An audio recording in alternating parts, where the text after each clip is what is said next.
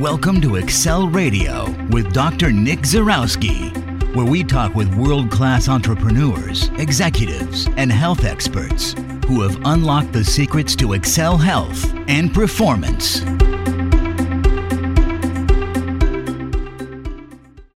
Hi everyone, I'm your host, Dr. Nick Zarowski, and I'm here with a very special guest today. His name is Jason, and he is the founder of Mastermind Talks. And he also has a podcast, MMT. And so welcome to the show, Jason. Thanks for having me on. Yeah, definitely my pleasure. So, Jason, like most entrepreneurs, you have a story of, highs and lows, and it correlates with your health as well as with your business. Am I correct? Sure. So, for me, I think that your business is very much attached to your health, and so hearing, your story is very interesting. And so, if you could just go ahead and tell us your story and share that with us, that would be incredible. Sure. Well, I'll first preface this by saying I'm getting over a cold, so I could have used your services a few weeks back to avoid this cold. You didn't call. Yeah, I mean, really quickly, and my I guess my entrepreneurial journey does really tie into the importance of health, and how that came to be is I dropped out of high school, started a service-based business, realized that service-based businesses are hard to scale, and I pivoted to an online product business, which we grew to about $6 million a year over 4 years with no outside investments.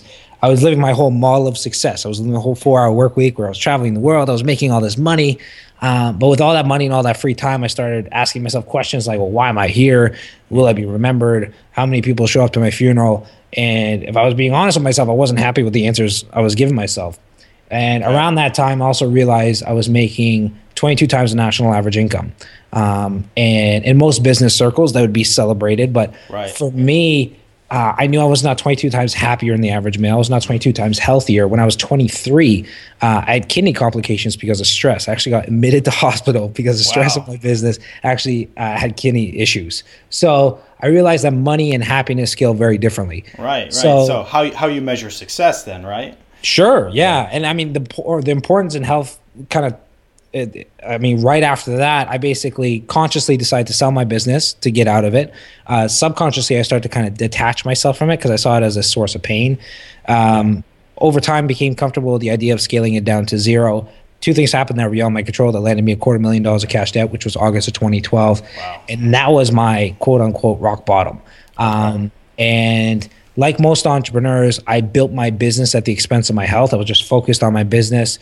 Everything was about my business. I was eating really well at the time, not in a healthy way, but I was eating pretty good at the time. And I was 72 pounds heavier than I am now. Okay. And the scariest part of it all, everybody hears $250,000, they're like, oh my God, that's a lot of money. And I mean, it's all in context. When you make $6 million a year, whatever, $250,000 isn't like the end of the world. But with all the added pressure because of the debt and the creditors, and I had no business anymore. Yeah. With all this added pressure and all this uncertainty, I had no energy, right? I mean, It's like I had a Ferrari for a brain with no gas in the tank. And that was by far the most scariest aspect because I knew that I had the mental capacity to pull myself out. I knew I could make the money again, but I had no energy. I couldn't get out of bed. And I mean, the whole, can't get out of bed. I could get out of bed, but there was no point. I mean, my head was all kind of it was just cloudy and I had no energy. My daughter was 6 months old at the time and I just got married. So there was other stuff compounding on top of that I was trying to, there was just so much transition going on. Yeah. But that's when I really realized the importance of focusing on your health and kind of keeping that in check. And I've always gone up and down in weight and health and that kind of stuff. I lost oddly enough, when I was in high school, I was a fat kid and I was 252 pounds. And my girlfriend and I of like 4 years broke up. And I decided to, no, there's no better time to get in shape than when you're back on the market. Try to get, put your best foot forward. So I lost all the weight. I went from 252 to 168 in 1 year. And I did it doing it the complete wrong way. I barely ate.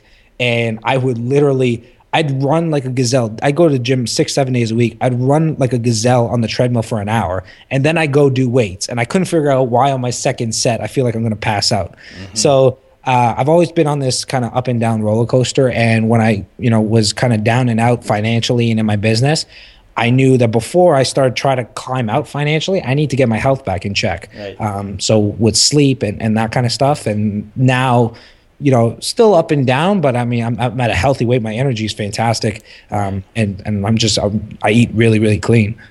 Yeah. That's interesting. So you had the money, you had the success, but you didn't have happiness. You didn't have your health mentally. You didn't have your health physically. Sure. And so that was a struggle then, Huge. Yeah. I mean, Tony Robbins has a story that he shares that he's like, he went to a Cirque du Soleil show or something like that. And he was sitting there, and there was like 3 seats next to him. And this guy came in, and huge guy, like 400 pounds or something, and sat down. And somebody went to Tony. He's like, "Do you know who the guy is?" And Tony's like, "No." He's like the richest man in Canada, or one of the richest men in Canada. And he's like, "No, he's not." You know what I mean? Like, given like when you have that kind of issue or handicap to some degree, you have to be very clear what success is to you. And a lot of people get on this I call the entrepreneurial hamster wheel, where they build a business they hate, or they pursue a career they hate to enable them to buy things they don't need, to impress people that they don't even like. And they do this at the expense of the relationship with their family, their spouse, their health. Oftentimes the health is the easiest thing to put on a back burner. And it really bites you when you don't focus on it. Oh yeah. I focus on working with a lot of entrepreneurs and executives, and that's definitely one of those things where it's incredible to me to even some of the people that you can show to them, lab data of, look, your health is in trouble right now. You got some serious problems. How they can look at it and blow it off as if it's nothing. That's unbelievable to me. Yeah, it's sad, and I try my best to share my story and my kind of thing. And I find myself, it's always these cycles as well. You start getting focused on business, and then you realize your health is slipping.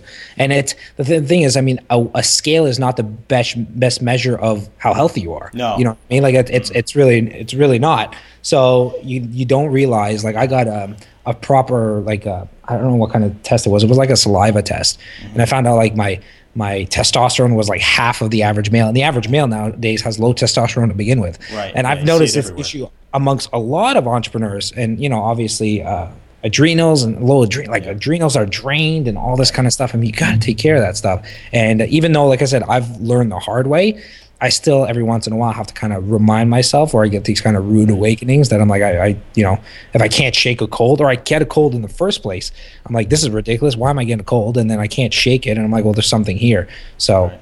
Yeah. Well, I mean, I think as an entrepreneur, you get really wrapped up in projects, and you just hone in on a project with like laser-like focus, and next thing you know, you're forgetting about something else, and that's why it's like you almost need something on a daily basis to have those checks and balances, so that you're reminded of these different things. You're reminded of, hey, I'm not spending enough time with my family, I'm not spending enough time on my health, whatever the case is, Yeah, there's a great quote.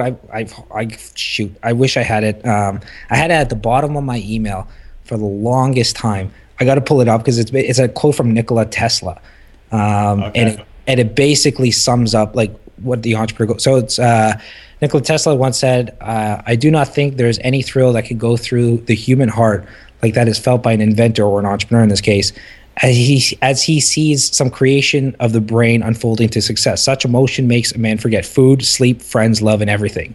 And I think that's just what we get caught up in. We just get tunnel vision, and then everything goes sideways to some degree. Yeah, yeah, absolutely, without a doubt. So then you basically you were having these times where your health and all this was at its lowest, and you talked how you have had problems over time where you're up and down with your health or your weight. What is it that really started setting you straight? There had to have been something like an on switch somewhere that just got you on the straight and narrow.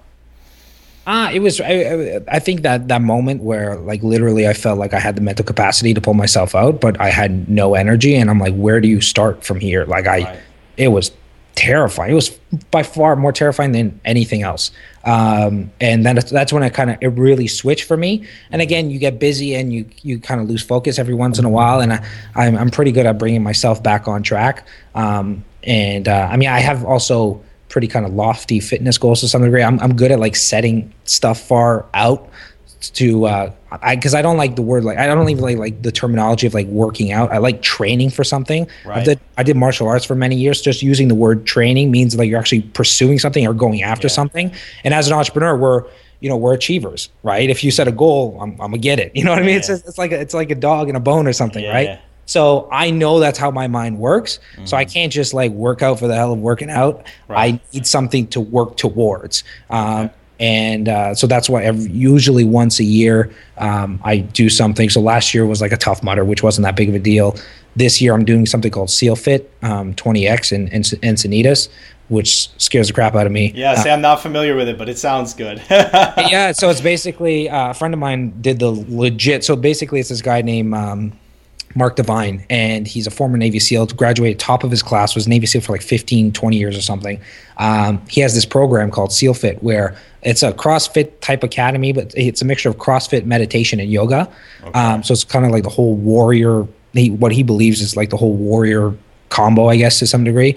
And he does these programs where he has this thing called Kokoro Camp, which is a 50-hour Navy SEAL hell week condensed into 50 hours in essence. So literally, spraying you with water, yelling at you, making you do 1,000 burpees, going out to the ocean, like all that kind of stuff. And I'm doing the child version of that, which is 14 hours straight of just that kind of stuff. And so that's what I'm training for the end of November. So that, and I have a 160-kilometer race I'm doing over 6 stages in August. So again, if I didn't have those things, I would not be as driven to be into the gym as much as I can and eating as clean as I do. Yeah, because I think that, setting up those events, you have no choice but to show up for them at this point. You paid for them. You're not going to just skip out on them. And I make sure I make it public too. I mean, there's a thing. Derek Sivers has this famous TED Talk. You should never share your goals and that kind of stuff because of this like false completion, which basically like if you share your goal unconsciously, you feel like you already achieved it. Mm-hmm. And for me, peer pressure and the integrity of my word by saying I'm going to do something is far more of a motivator than anything else. So if I say publicly, I'm doing a Mastermind Talks event, there's no canceling. I'm doing it, right? Just out of integrity. If I'm doing this 160-kilometer race, I got to do it. Like basically the minute I put it out to my network, it's happening. It's so I know there's no out because people will ask me about it and that kind of stuff. So that's in my calendar. That's awesome. So is there anything that you do on a daily basis that sets you up for success on a daily basis?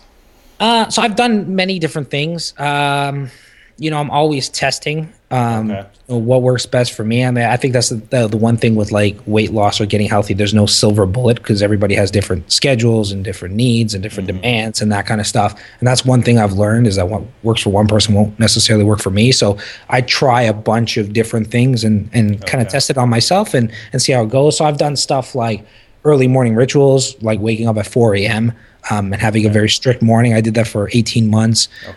Cold showers, ice baths. I've done that I stopped recently because it's cold. It's freezing in Toronto right now. So it just adds on top of that. Yeah, I'm in Michigan and it's the same thing. I still try to utilize it a little bit, but it's more about like just like slowly turning the water a little colder in the shower versus just jumping into an ice bath because it's like 10 degrees here right now. Sure. Yeah, I got to get back into it. I got to pony up and get back into it. There's a saying, do what is difficult when it's easy. Yeah. And that's like the whole, even Navy SEAL training. I mean, they train so hard and so brutal so that by the time they go to war, it's a walk in the park. You know what I mean? Mm-hmm. So that's how I got to start kind of treating things. So I got to get back to ice showers ice baths, which I did for quite some time. Really the biggest thing now is, again, so I tested that extreme, waking up extremely early and having very structured mornings, which is kind of a lot of people are getting onto now. Yeah. Now I'm going the opposite way where I don't use an alarm clock. I wake up whatever my body needs because I obviously understand the importance of sleep. Right. And I'm working a lot on strength training right now, so the body needs to recover through sleep. So now I don't wake up with an alarm clock. I've been doing that for about 3-4 months, which is great. And then do you find yourself still waking up like fairly early though? Yep, still wake up. This morning I woke up at 5:30. Okay, so I'm in bed. When I was waking up at 4 a.m., I was in bed at like 8:30 at night, 8 o'clock at night. Yeah. Now I'm usually sleeping by 9:30, 10 o'clock. 10 o'clock usually latest.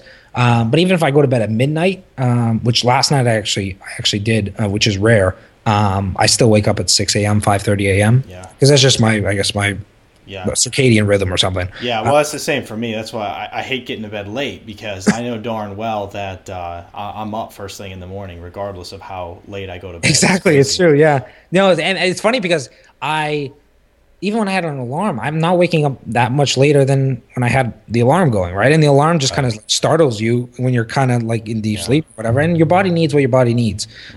So I've gone to that extreme now where sleep, is the biggest thing for me right now, and strength training and eating clean. It's pretty much it. I mean, I know like I'm gluten free. Every once in a while, I'll kind of slip a bit. But for the most part, definitely gluten-free, a lot of vegetables, that kind of stuff. Because I mean, once you eat, it's like the whole boiling the frog thing, right? Once you start eating clean and you feel healthy, you have something like, pizza or something like that, you realize how much it just sucks you down. Yeah. Right? And the whole boiling the frog theory is if you want to boil a frog and you throw him in boiling water, he'll jump right out. If you throw him in lukewarm water and then turn up the heat, you'll boil him. And most people in North America, I mean, they don't realize how unhealthy they are until they really taste health for the first time. Right. And one of the things that's important that you had mentioned too is that you are training right now. So, that's one thing that keeps people in check is if you're training for something, then you get off that diet or you go crush a pizza the night before and you have to get up and run in the morning or lift weights. It's so miserable for you that you aren't going to do it again. Like it's going to be a learning experience. Sure. I mean, there's one thing to note as well. Like, you don't even have to be training for something physical. I treated the last 2 Mastermind Talks events. So I'm in the event space. I hold one event a year. I treat those as like an athlete would treat a marathon. Like, I try to peak from a health perspective up to the event because I know my adrenals are going to get hammered for the 2 weeks leading up to the event, especially the 2 days of the event. I need to be on the best that I can. Mm-hmm. And that's the one thing is I even treat, even though that's a business context, I understand the importance of being on and having energy and vitality and that kind of stuff. I treat even business events as kind of, I guess, training reasons to some degree. Oh, definitely. And you definitely should, make sure you get your mind right. You're going to, when those come up, it's inevitable that you're going to experience incredible amount of stress at some points. And you got to be like an athlete coming out of the gate. You got to be ready for it. Yeah, 100%. The other thing I think that's important that you had mentioned is, you said I'm gluten free, but I here and there I have a few things, and it's important too for people to not create such strict rules for themselves that they're setting themselves up for failure, because so many people do that. And it's really interesting. I mean, because I have people tell me all the time, well, I didn't do good at this, or I could have done better. It's like, hey, look, we're all human, and this is real world, so this type of thing happens. Don't beat yourself up so much. Just do the best you can. Yeah, it's funny because Dave Asprey interviewed Mark Divine on his podcast, and Dave Asprey is like strict. This is the way you eat and don't eat outside. And Dave's a friend, so I'm not taking a stab at him or anything. I mean, what he does is fantastic. But he asked Mark Divine, who's that Navy SEAL, who you think has like the most incredible discipline, the most incredible willpower possible, incredible shape the guy is in. And he asked him, he's like, what do you like, how strict are you with your diet? And he's like, I'm 80-20. He's like, 80% of the time I'm good, 20% I eat whatever I want. And I'm like, if that's good enough for a Navy SEAL, that is good enough for me. And that's kind of how, I mean, I think just being aware, self-aware enough to know that, hey, I'm moving down a slippery slope. That's the biggest thing for me is when I do slip up, it's, so if I do have something, I'm much more prone to have that same thing the following day. Like, it's easy to get into a slump. And I think that's self-awareness of seeing yourself getting into a slump and being able to kind of correct yourself. Because I know if I start slipping bad enough, and it happens, then I'll fast for like 2 days. 2 or 3 days. And then it's so funny because I have these voices in my head. Like the end of day one, I'm like, all right, okay, I won't eat anything, but just let me have some broccoli or something because I'm starving, right? So I think that awareness kind of plays into it. But I think that balance is everything. I'd rather live, 85 years dabbling with enjoying life than living 95 years on like a monk to some degree, you know what I mean? With a lot of structure, right? I mean, my wife would not stay with me if I ate clean 100%. She likes the idea of like a Ben Greenfield and a triathlete body and that kind of stuff. She would not. She would not live with that. It's a different story to actually follow it then, huh? 100%. Yeah. I mean, the lifestyle that comes with that kind of strict regimen and stuff like that is not fun. Yeah, no, exactly. But you had mentioned how you would fast, and that's a great way for you to, like, I mean, I call it a reset button. It has an incredible amount of healing properties when you're doing a fast for your gut and your body to detox and clean up, and you burn an incredible amount of fat. But the other thing it's great for is if you're finding yourself where you just can't get off the sweets or something, just fast. That's a reset button that you come back on, or once you start eating food again. I mean, you eat something like a cucumber, and it's like the tastiest thing you've ever had. Yeah. That it resets like everything. Your mindset resets your appetite. You realize how, like you said, how little food you need to be like on top of the world to some degree. Because I think the saying, you probably know it, the number better than I do, but I think it's like 40% of your energy goes towards digestion to some degree, right? So you think about like all the crap you eat, and if you eat cleaner, I mean, that's a lot of your energy you're conserving for things that matter, like dealing with the stresses of your life and business and relationships and that kind of stuff. But fasting is something that's been pretty. I've been doing intermittent fasting for the past 3 years. Yeah. So that means no breakfast. First meal is at noon. Which has been great. And like I said, I do a full fast when I feel like I'm really slipping, because I hate not eating, and it's almost like a punishment for me. Like you're gonna gonna learn type thing. So yeah. And the fasting, the thing is too is you can easily do a fast, and I mean, unless you have serious health problems, you can do a fast. But the thing is, along the way, is your mind plays games with you. You were saying how you just want to eat something the whole time. I think it's really interesting because when you're doing this fast, your brain, first of all, you're constantly thinking of food, but also the time that you spend eating meals throughout the day is really interesting, because all of a sudden you have all this extra time through your day. You're like, why do I have so much time? 100%, because and just knowing, like, making a deal with yourself that you're not going to have breakfast, it clears up your mind of like, what am I going to eat, and do I have time to do dishes and that kind of stuff. Like I had all I had for lunch today was, I was trying to have chicken and broccoli and vegetables. I didn't have time to make the chicken, so I just had vegetables or whatever. But from a time commitment perspective, just skipping breakfast, and the studies show it, the health benefits of intermittent fasting, from clarity perspective, a health perspective, a time management perspective, you name it. I mean, I've seen no downsides, and it's something I apply pretty rigorously. Yeah. How many hours do you fast at night during intermittent fasting? So, I mean, I know some people like track their windows, their feeding windows and stuff like that. I'm definitely not that strict. I vary with it personally. Sure. But I mean, usually, my last meal is 7 p.m. Okay. And my meal the following day is at noon. And that's like clockwork. So whatever that window is, which I think is around the 8-hour window. So a 16-hour fasting period. Yeah. Yeah. And for everybody listening here, the intermittent fasting, you're supposed to consume the same amount of calories that you do on a normal day. It's just you do it within a short window of time versus the typical grazing that people are doing nowadays, because it's detrimental to your health. Yeah, I mean, I know the whole old conventional wisdom was like 6 to 8 meals a day on occasion. And from a productivity perspective, that's a disaster. I'd much rather have like 2 big meals. Yeah. Because I generally like eat a lot to some degree, and then just even naturally, like removing 1 meal, it cuts back your calories just kind of naturally, or your intake to some degree. And again, we talked about eating too much to begin with to be sustainable. So yeah. That's interesting. So with your rituals in the morning that you had brought up, do you have like a certain method to how you're doing them, or is it just wake up in the morning and you just start working? How do you go about your rituals? So always changing depending on what's a priority. I mean, the general rule of thumb, just from a productivity perspective, like I said, sleep till whenever I need, which is historically I wake up around 5:36.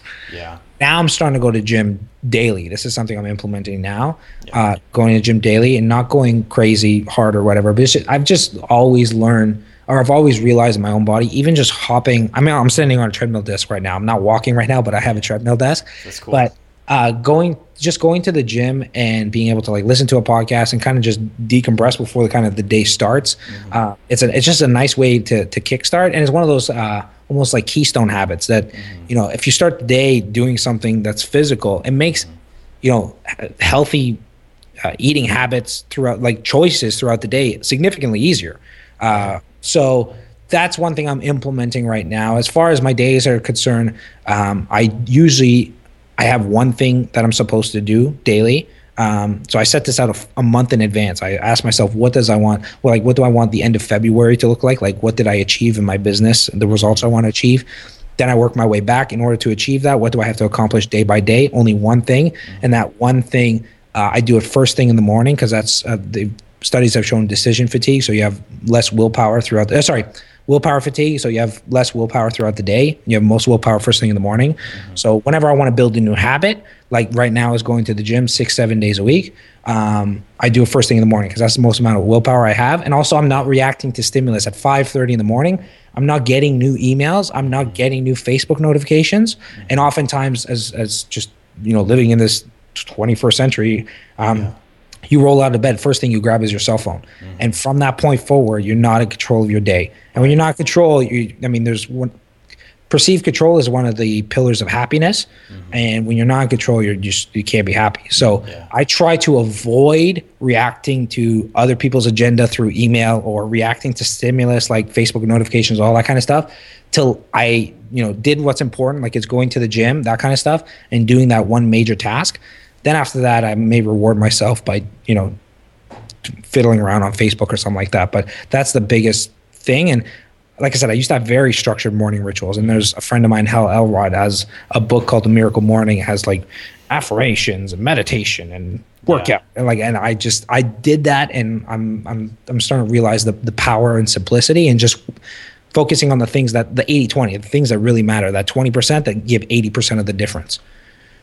Right. I've kind of went through that type of thing myself. And I mean, I currently have pretty decent morning rituals to where I'm getting up at a certain time and I'm focusing on basically whatever is my most important project, or maybe it's something I don't really want to do, that type of project. Yeah, 100%. And so, I mean, that's where I'm at with that right now. But I definitely think that starting off, that it probably helps to have pretty strict discipline.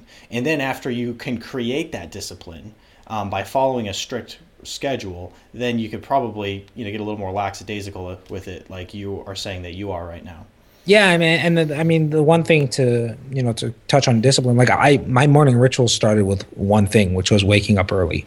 That could be tough. Sure, yeah. But it's one of those things, once you start seeing the results and how you feel and stuff like that, then it becomes almost addictive, right? And just like any habit, the philosophy around habit building is tiny habits, right? I mean, if you want to start flossing your teeth, floss one tooth every night. And eventually you'll start flossing all your teeth, right? You'll have the habit ingrained to some degree. So that's the biggest thing when doing any kind of major change, whether it be going to the gym.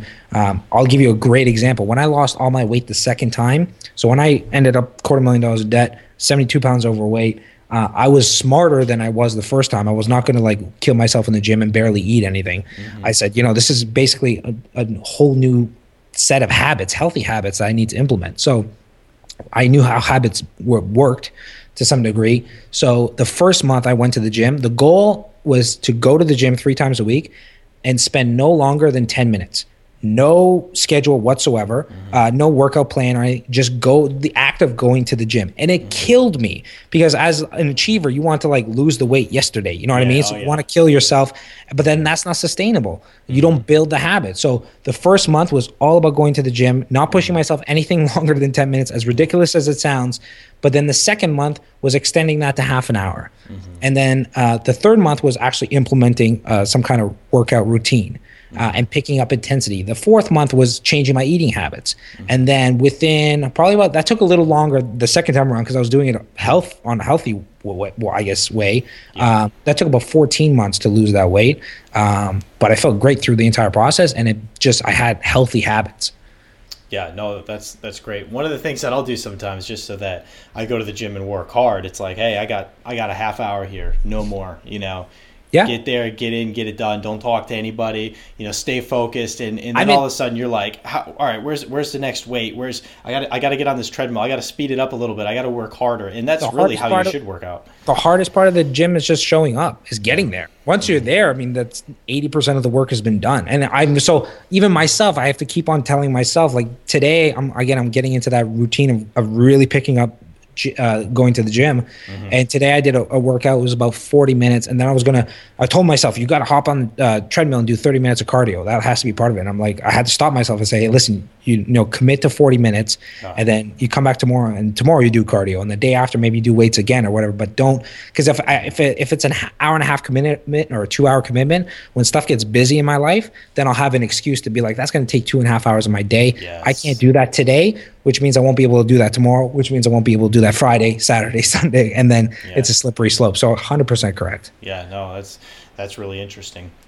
When it comes to your business, could you speak a little bit on that? Because a lot of our listeners are entrepreneurs, and you had a business. You had said that it had you basically closed it down because it was ruining your life, and then you have started another business. And explain that a little bit.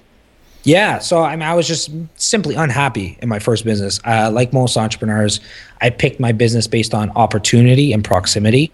We're often taught to, whatever is the most profitable business we can get into, that's what you go after. But I was selling concert tickets and sporting event tickets. I was reselling tickets. I don't go to concerts. I see no value in going to concerts. I'd never been to a sporting event, like really.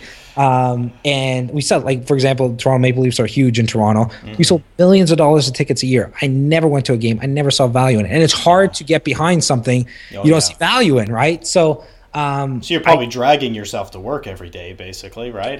The company died because I wasn't there. I'd show up maybe once a month towards the end. And wow. When an entrepreneur gets disengaged like that, I mean, you talk about the culture in your business. When an entrepreneur the culture was so bad, I didn't even want to go to work, and it was my own business, right? So I kind of created my own cancer within the business and disconnected myself. And by then, the employees were disconnected as well. I mean, if the leader doesn't want to be there, what do you think the employees are going to be like? I have job security. You know what I mean? Yeah, exactly. So they were worried, and they just killed the business even faster. So I had those ripple effects. And then I got into Mastermind Talks, and Mastermind Talks, man, I mean, it lights me up on every level. I mean, financially, I'm not where I need to be yet, but I've never felt wealthier. And I've also realized in this process how much energy comes from happiness and purpose stuff like that. Like I was focused originally on like getting my health back on track and through clean eating and stuff like that.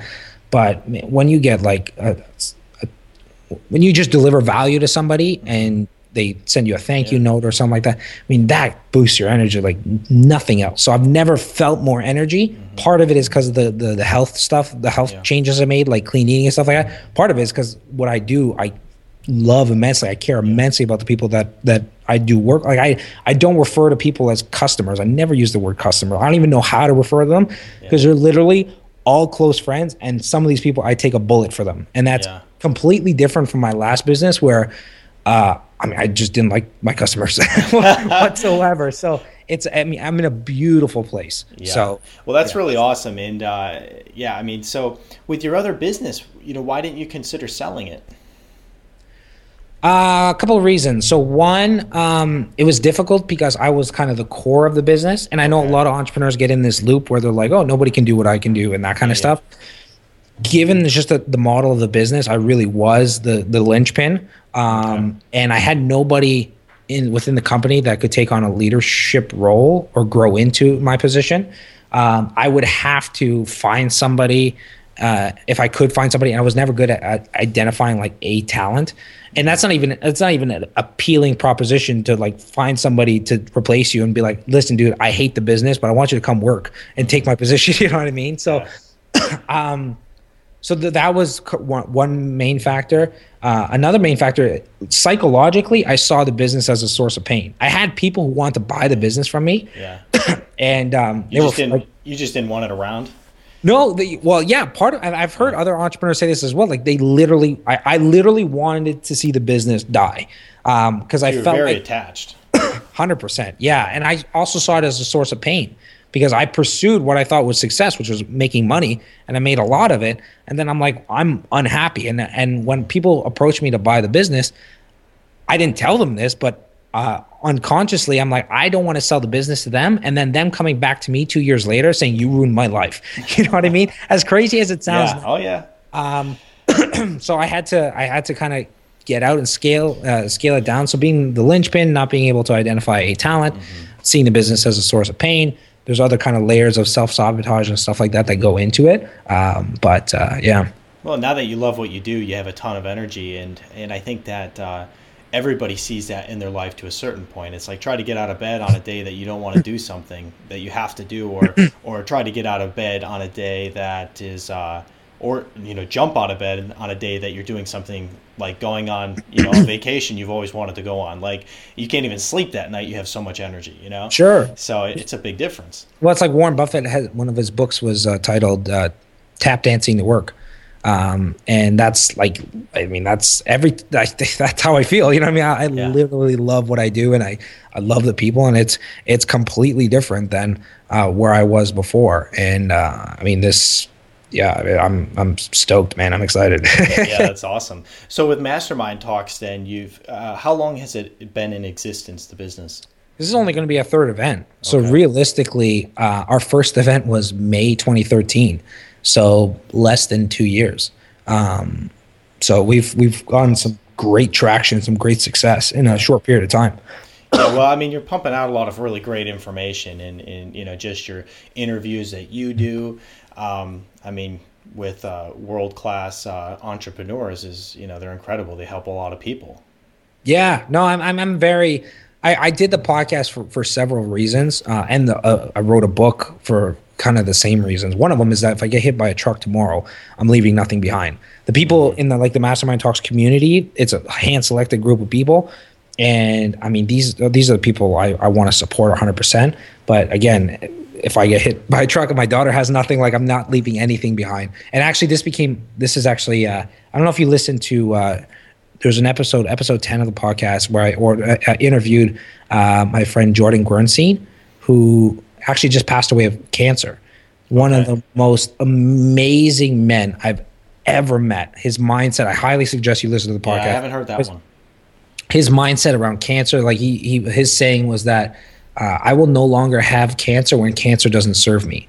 He saw cancer as a gift because it for his business, it got him out of the business and started focusing on his family. Wow. He was stage 3 melanoma cancer, and they gave him 5 years to live, and unfortunately, he just passed recently. That's really unfortunate. One of the most positive people on the planet. But one thing, when he passed, that was one of the most difficult passings. I've had people grandparents pass and all that. When them they're old, they were going to go within an hour. Or they had a good life. What do you expect? This is one of the first time where I was really impacted. Even though I didn't even know him, I wasn't even super close friends with him, but I felt like the world was missing out with him not, because he had cancer and he went to Thailand for the hurricane relief and stuff like that. Just really, really giving dude. But the biggest thing is that when he passed, there was nothing out there that he produced. And it was such there was no book, there was no podcast interviews besides the one I did with him. There was nothing. And it was such a shame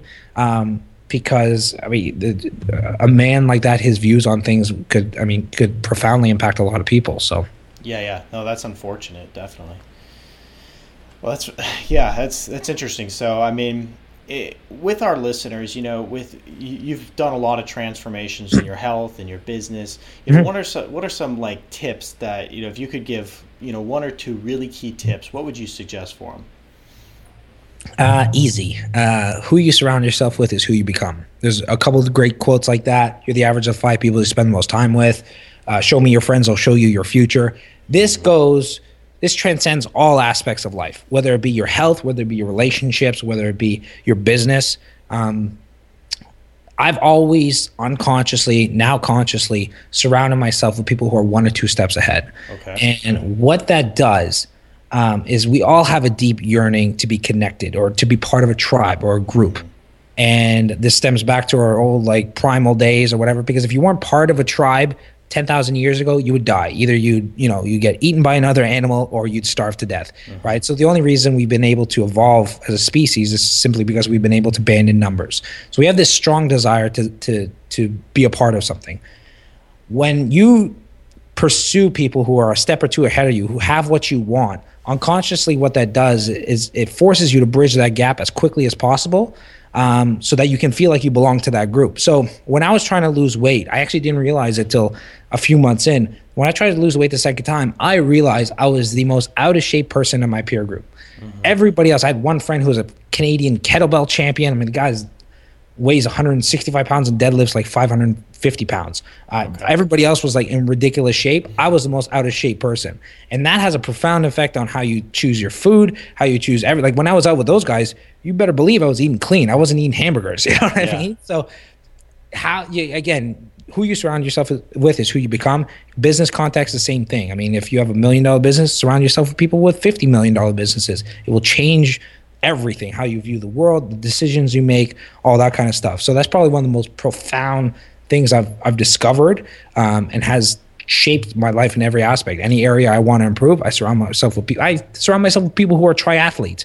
I am not going to enter any kind of triathlon anytime soon, but these guys are at the top of their craft, and you better believe some of their knowledge kind of trickles down to me. So yeah, definitely. Yeah. So do you always surround yourself with people who are ahead of you, maybe some people behind you, or is it just always people who are ahead of you? No, this is good because I came to this realization rather recently. So historically, I've always surrounded myself with people who are ahead of me. The downfall to that, and I wasn't aware of it originally, was you're left feeling like crap all the time because you're always comparing yourself to people who are above you, right? And I dealt with self-worth issues, growing up as a fat kid and all that kind of stuff, and weight issues.